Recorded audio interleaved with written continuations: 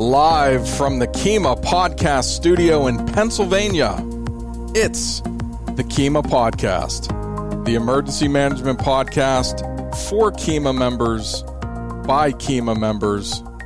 I'm your host, Paul Falavolito, and joining me for today's episode, it's Miss Amy Amir. Hey, Paul, what's going on? Hey, how are you this Friday evening? I'm pretty good. What's going on out there in the West? Oh, more major flooding again in parts of Pennsylvania. And I got to tell you, I'm starting to get pretty good at this closing down roads thing and driving around debris. And check this out. Our friend Gene Commander, who was on the show a couple episodes ago, was in the newspaper today regarding a sinkhole he was dealing with in North Huntington Township. They had this gigantic 25 by 25 by 20 foot deep sinkhole that opened up literally right beside a daycare center. It's unbelievable, the picture of this thing. So it's Can you send me a link to that? Yeah, I'll send it to you. But okay. But just unbelievable how we live in this world of emergency management, and we talk to some of these guests, and then you pick up the paper, 4 or 5 days later, and boom, there they are in the paper doing the emergency management thing. So it really comes full circle, which is pretty neat. And, we did have a little, if one good thing comes out of yesterday, our Office of Emergency Management social media page had a lot of success, which we'll talk about a little bit later. But what's going on out there? It rained here yesterday. Wow, big shock. Yeah, I know. If anybody could see my shocked face right now. I was in Wegmans, our grocery store, grocery shopping, when it started to rain, and then I stood out there with everybody else, and my car was only like 3 stalls away. So I took off my sneakers, tennis shoes, whatever you want to call them, and it walked over to my car in my socks because I didn't want my shoes to get wet. What? Sorry. Is this like I didn't want my shoes. Is this like new preparedness 101? Preparedness. Yeah. So I grabbed a plastic bag from Wegmans, put my shoes in there, put the tissues under my arm, and went right into my car. We're going to have to write to FEMA and ready .gov and see if we can get that added as a survival and prep tip. Hashtag Amy Socks. Okay. Yeah. So great story. Thanks for sharing. And speaking of sharing, we know this is episode 17 of the KEMA podcast. We see the analytics, we see the viewers, we know where people are listening all over Pennsylvania and all over the country. Our international audience is starting to get a lot bigger in about 4 different countries, which is fantastic. We just want to ask you a favor. However you listen to us, whether it's Apple Podcasts, Google Podcasts, iHeartRadio, whatever, if you have the option to leave a star rating, if you would leave us a 5-star rating and share us on your social media, that would help us climb the podcasting charts. And, because we're really, we put a lot of time and effort into the show. And, so if we could ask that one little favor to everybody, because we really want to insert this into the emergency management podcast space as a highly ranked emergency management podcast show. And in order to climb the charts, they go off of listens, downloads, star ratings, and how much it gets shared. I really think that's, if you guys could really do that for us. We do get a lot of response back when we do call for actions and things like that. Our KEMA board is extremely proud with the information and the guests that we provide. So, we get good feedback even from our guests. That's fantastic. We'd love to have it. Yeah. Yep. Yeah. And speaking of sharing and feedback and all these other stuff, I have to plug our sponsor, Alerts USA. I have partnered with Alerts USA, and for those of you unfamiliar with that, it's an SMS text service that you can subscribe to annually. If you go to their website, alertsusa.com, you can read all about it. They do Homeland Security and national threat alerts directly to your phone and tablet, and they are fantastic with what they do and the information that they provide. And when I partnered with them, they made a very generous discount to everybody that listens to all of my podcast shows. If you go to their website, again, alertsusa.com, enter promo code EMS 2019. That's going to save you 25% off of their annual subscription from $99 all the way down to $75, which is a fantastic deal. I've been paying the $99 since 2012 when I first subscribed to them. So this is a great deal. And I talked with their CEO last night on the phone for a while, and he explained to me a little bit deeper about how Alerts USA works and where they get their information from and what their worldwide network is. And it is a fantastic story, and I cannot wait to have him on the show so that everyone else can hear that info. And speaking of having people on the show, we are going to continue with the theme of having emergency management guests on the show. And today, we're going to go all the way to the West Coast. And joining us on the phone today, all the way from Long Beach, California, she is a CEM from the California Office of Emergency Services, Cal OES, Jenny Novak. Thanks for being on the KEMA podcast. Thanks so much for having me. Yeah, I'm very excited to have you on the show because everywhere I look on mainstream and social media this past week, it's all Cal OES because of the earthquakes. But your social media department does a fantastic job, by the way. So let me point that out and give those folks some props because you guys are everywhere. Do you have anything to do with the social media stuff? No, I actually work in the region. So the way our agency is structured, there are 3 regions in the state. You know, it's such a large state. So I work out of Southern California, and then most of kind of the centralized functions of the agency, like planning and preparedness, grants, social media, all that is pretty much run out of Sacramento. But I work here in SoCal. Okay, that's very cool.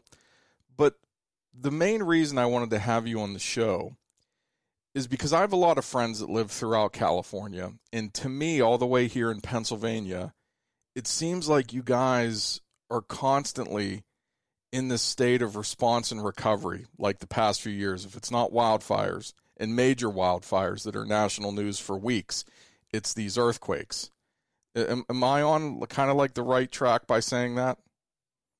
Absolutely. I think I just actually wrote that earlier today on a post, how the past 2 years have pretty much been response and recovery for our agency. It's been crazy. I think we've had like 7 or 8 major disasters declared just in the past 2 years. So, the wildfires especially, and now the earthquakes are something that just keeps us in that response mode. And, you know, recovery is really prolonged. So it's not like one is over before we start with the next incident.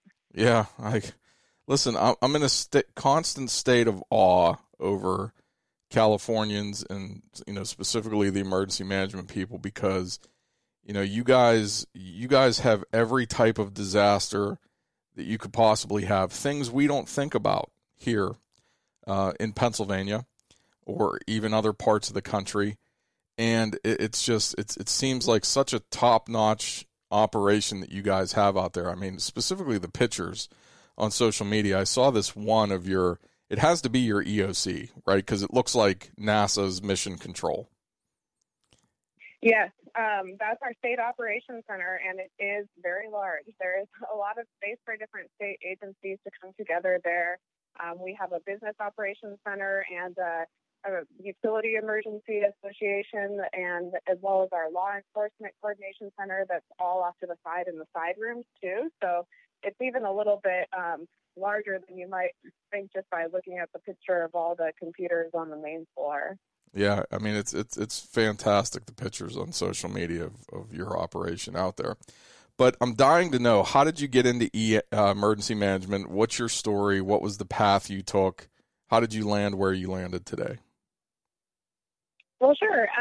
So I actually got interested in this field because I was studying natural hazards and disasters. I'm a geographer by background, and senior year of college, I had this study to conduct, and I chose to focus on earthquake and tsunami preparedness.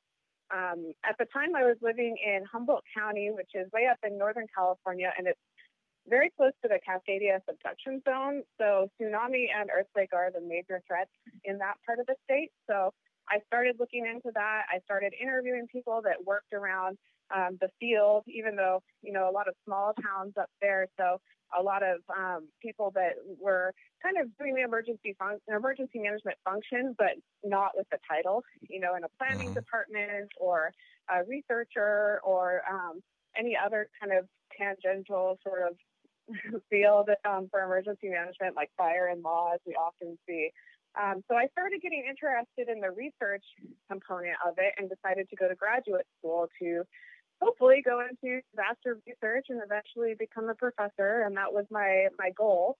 So I moved to Southern California, to USC actually, and did study disasters there, worked with some faculty that were doing Hurricane Katrina recovery work, started doing my own studies on some of the wildfires down here at that time.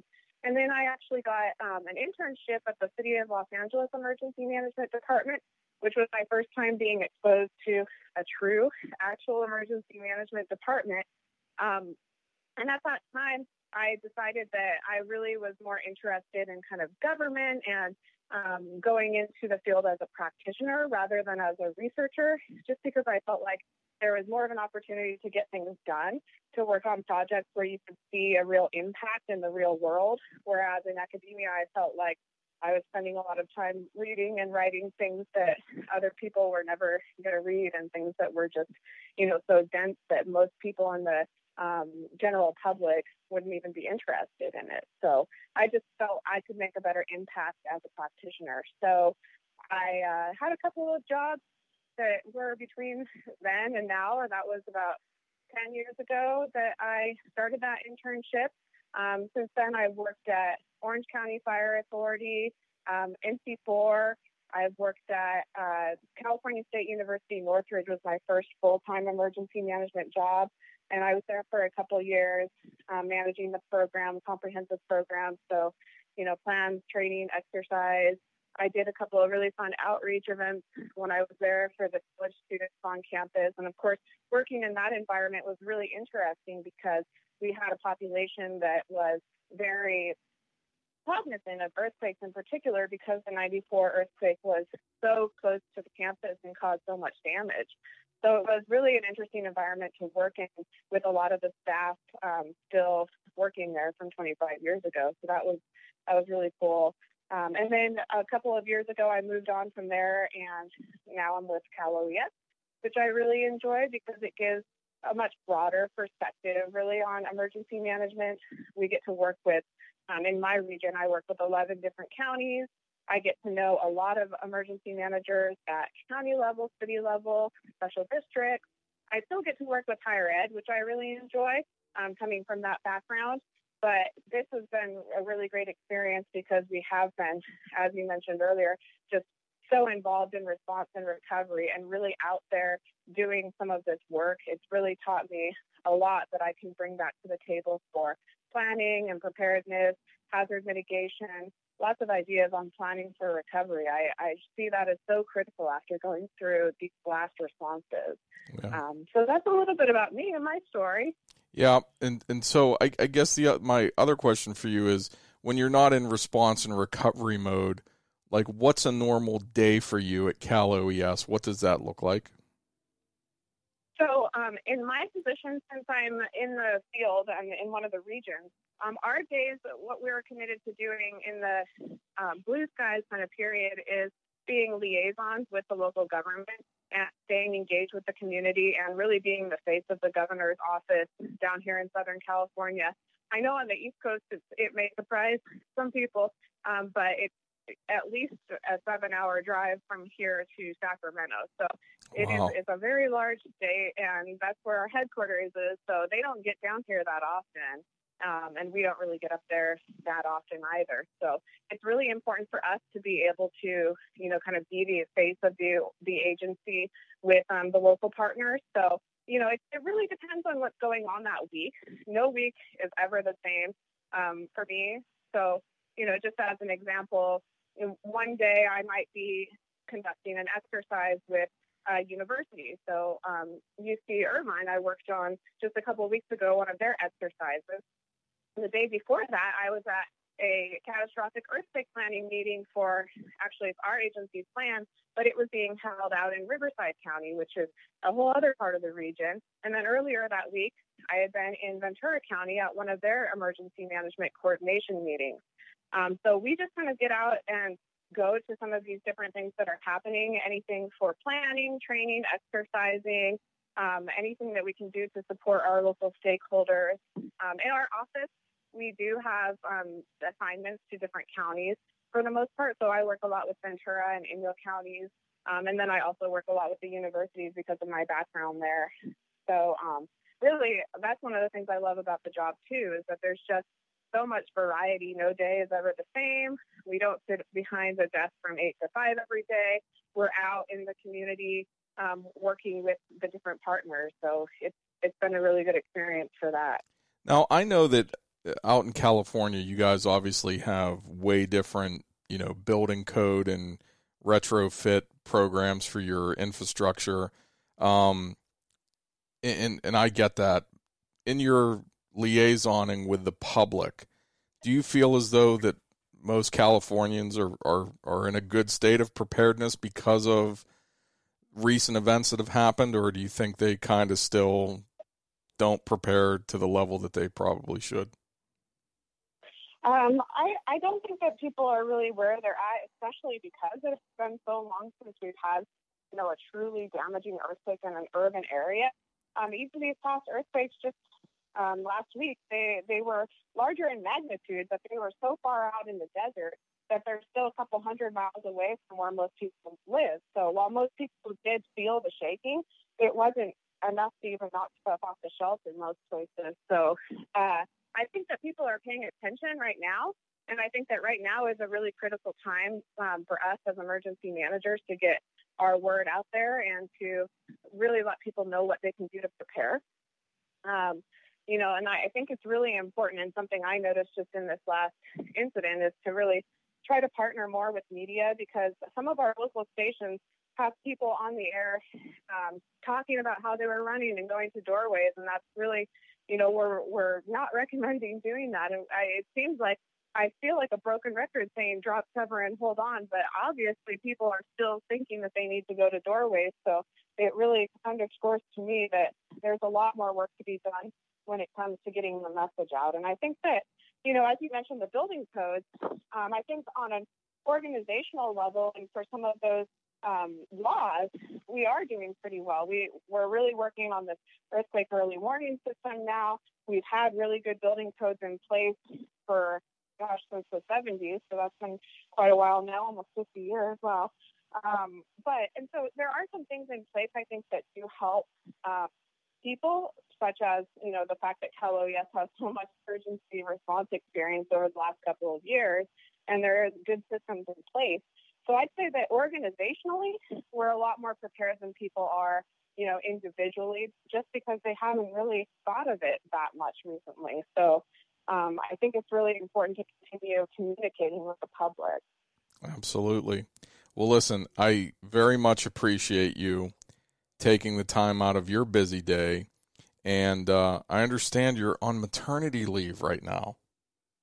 Yeah, I just I started that last week, so right before the earthquake happened. So I've got a little bit of FOMO, fear of missing out over here because of missing the opportunity to help out with the earthquake. But yeah, my first child's due at the end of the month, so I'm going to be out for the next 6 months actually. So yeah, it's going to be nice. Did your colleagues send you off with a little baby onesie with a Cal OES logo on it? No, not yet. maybe when baby's born. We don't know if it's a boy or a girl, so maybe when we find out, we'll something like that. Well, listen, if you get one made, you've got to put that picture on Twitter, because I think that would be spectacular to see. Yeah, that would be really fun. Yep. I will. So Jenny, thank you so much. Best of luck to you, and maybe we'll talk to you again soon. So there you have it. It's Jenny Novak from Cal OES, Amy, and what a spectacular individual she is, and for her taking the time out here, I can't imagine, the world that they live in out there with all the disasters that they have to deal with constantly. Yeah, that was she said a lot of valuable a lot of information there. Yeah, it was fantastic. And so, just so that and everyone else knows, I have about 35 more interviews lined up. So if you follow me on Twitter at Paul Falavolito, if you click on my profile and click on lists, you can actually subscribe to my emergency management list, and you'll see all the people that I'm reaching out to. And, one of the people that is on my target list, Amy, is to get Robbie on this show. My Robbie? Your Robbie at Chester County. Because he and I tweet together all the time. We are quite aware. We actually had a long podcast discussion the other day. During the staff meeting. Yeah. Well, that's good. So, yeah. That's a good thing. So what's new at the KEMA news desk? So we are working still diligently with vendors. We've had a lot of new vendors reach out. So I'm hoping they sign on here soon. I talked about Marianne coming to the conference. Yeah, from FEMA. Marianne from Region 3, FEMA Region 3. So I just think that's where we stand. I might next week have something to add in. We'll see how. I'll have to talk to Bob Gerlach. A surprise announcement for next week's episode? Maybe a surprise announcement. Okay, that's good stuff. Yeah. That's great stuff. So, wait, one thing. Yeah. Go ahead. 107 days till conference. 107. 107. Can't wait. It's going to be. Okay, sorry. 107 days. It's going to go super fast. So make your hotel reservations across the street because the host hotel, the KEMA block, is sold out. Correct. But we have another KEMA block across the street at the Holiday Inn. Correct. Okay. So don't procrastinate. Make your reservations. Yep. On to today's main discussion point, Amy, and I got to tell you, this floored me when I found this article online in emergency management, that website, that I think it's a magazine too. And did you know that Amazon has a disaster relief program? I did not. I was really super surprised when you posted this in the notebook. Yeah, it's crazy. So check this out. So it started 2 years ago, and it's a 5-member team of Amazon product and program managers, and they connect with nonprofits worldwide and are ready to respond to requests for resources during a disaster. Let me give you some examples. Hurricane Harvey, when it hit Houston, Amazon donated life vests to the Coast Guard when their supplies ran low. And during the Camp Fire last year in Northern California, Amazon donated 500 of those little Gold Rush sifters to the residents so that they could sift through the ashes for their valuables. It's unbelievable as I read this article. And it just seems like they're very focused on developing big relationships and big partnerships with nonprofits like the Red Cross and Feed America to help people out. And they constantly monitor potential situations around the world that could lead to a larger disaster.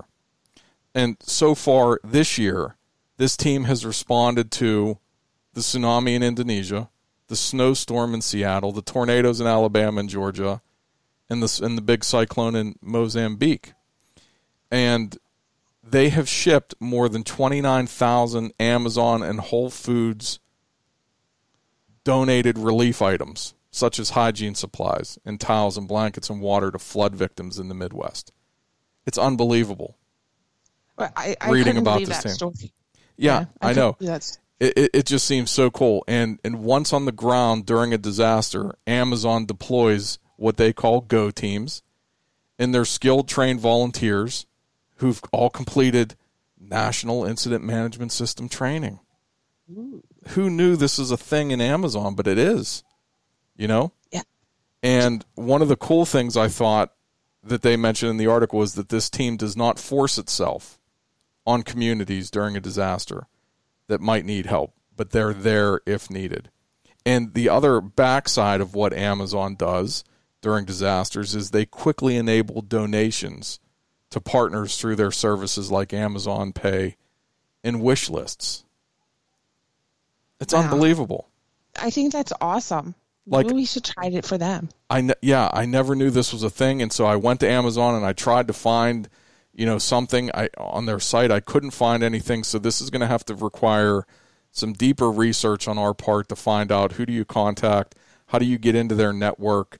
We just I shouldn't tell you that I found it. Did you really? I'm looking at it right now. Okay, cool. Well, we'll talk offline and we'll set up some communication to them and see if we can get them on the show to talk about this disaster response team that they had or that they have, and see, is that something that like any nonprofit could plug into, or is it only like the larger ones like the Red Cross and Feed America? So, I mean, think about like all the flooding. Like I just think of Roy Shipley from Fayette County and all that flooding that he had down there in Uniontown. So, I mean, like, would that have been a benefit to him? Yeah, Amazon I'm sure it would be a benefit to them, but I think it's great. I think it's fantastic to read about this. So I'll send you a link to this. Okay, cool. Discussion point number 2. And so I do another podcast that you've been on for numerous episodes. It's called EMS Talk, and it's a talk show for paramedics, EMTs, and emergency managers. And I had my friend Aram Bronston, who is the Regional Disaster Medical Health Coordinator in Northern California, on my last episode. And we were talking. Such a nice guy. Yeah, he is an awesome guy. Such a nice guy. And we were talking about, obviously, the earthquakes in California and stuff like that. But on the last EMS Talk, when I asked him if he felt, because I asked Jenny the same question, when I asked Aram if he felt the public was prepared because they live in an earthquake zone, he started off by saying that he knows many emergency managers who don't even have a go bag. And that shocked me, especially in California. And I started wondering how many of us in Pennsylvania, how many emergency managers can truly say they're ready to go. Now, I know what I've been dealing with here the last 3 weeks. I'm constantly always adding to what is in my Jeep, and I need to add more stuff that I learned yesterday. Obviously, you need to add socks. And a lot of socks, because you think it's a great idea to walk around in socks. Well, I was just going to ask you if you were going to add a life preserver to your go bag. I probably need to, but it brings up the point, as emergency management, we're always, promoting the hashtags ready.gov or ready.gov and, ready PA. Yeah. We need to have a ready EMC for us to prompt and call to action to the emergency management coordinators, because we can't preach it if we don't practice it. Truth. It is the truth. And I hope I hope that doesn't make all my emergency management colleagues mad, but we have to be ready. And we talked about this like a bunch of episodes ago, specifically with like the PIO go bag about, make sure you have a good clean polo shirt if you have to do an interview, and make sure you have extra this and that and all this other stuff. But as emergency management coordinators, we're out in it. We need to have a little mini base camp that's probably going to be in the back of your vehicle that you can retreat to change or, get something to eat, get something to drink, write something down. And, you just need to have that stuff. You're right. So pack your go bags. My bag's packed. I know that your bag's packed. Except I need new socks in my bag. I know that you do. And with that, the closing music. No. Why does it go so fast? And the closing question. Amy. Paul. How important is it to engage the community on social media during an incident or a disaster? Did you really just ask the PIO that? The PIO who loves social? That question? Go. Okay, so I think it is the most important aspect of public information. That's when I also think it's very important to have a dedicated person when you have a large-scale incident going on that's able to monitor social, answer questions, see what's going on. I always talk about the use of social media during our ice storms in 2014. That's when I was hanging out on Facebook for like 13 hours a day. But that's how we found out that the YMCAs were open for non-members to take showers, how Rent-A-Center was saying, come watch Frozen of all movies and have a cup of coffee and charge your phone. We found all that out by social media. Nobody called us and said, hey, guess what we're doing? And then earlier this year, when we had a tornado in the upper part of the county, one of the first things I did being on scene was talk to the responders and find out what local Facebook groups to join so we could find out what they were saying in the area, maybe see some video, capture some of that stuff. So I could see that as a public information officer so I could help write the press release and things like that. So, don't you have something like that in your neck of the woods? Well, I can tell you yesterday the success we had with it.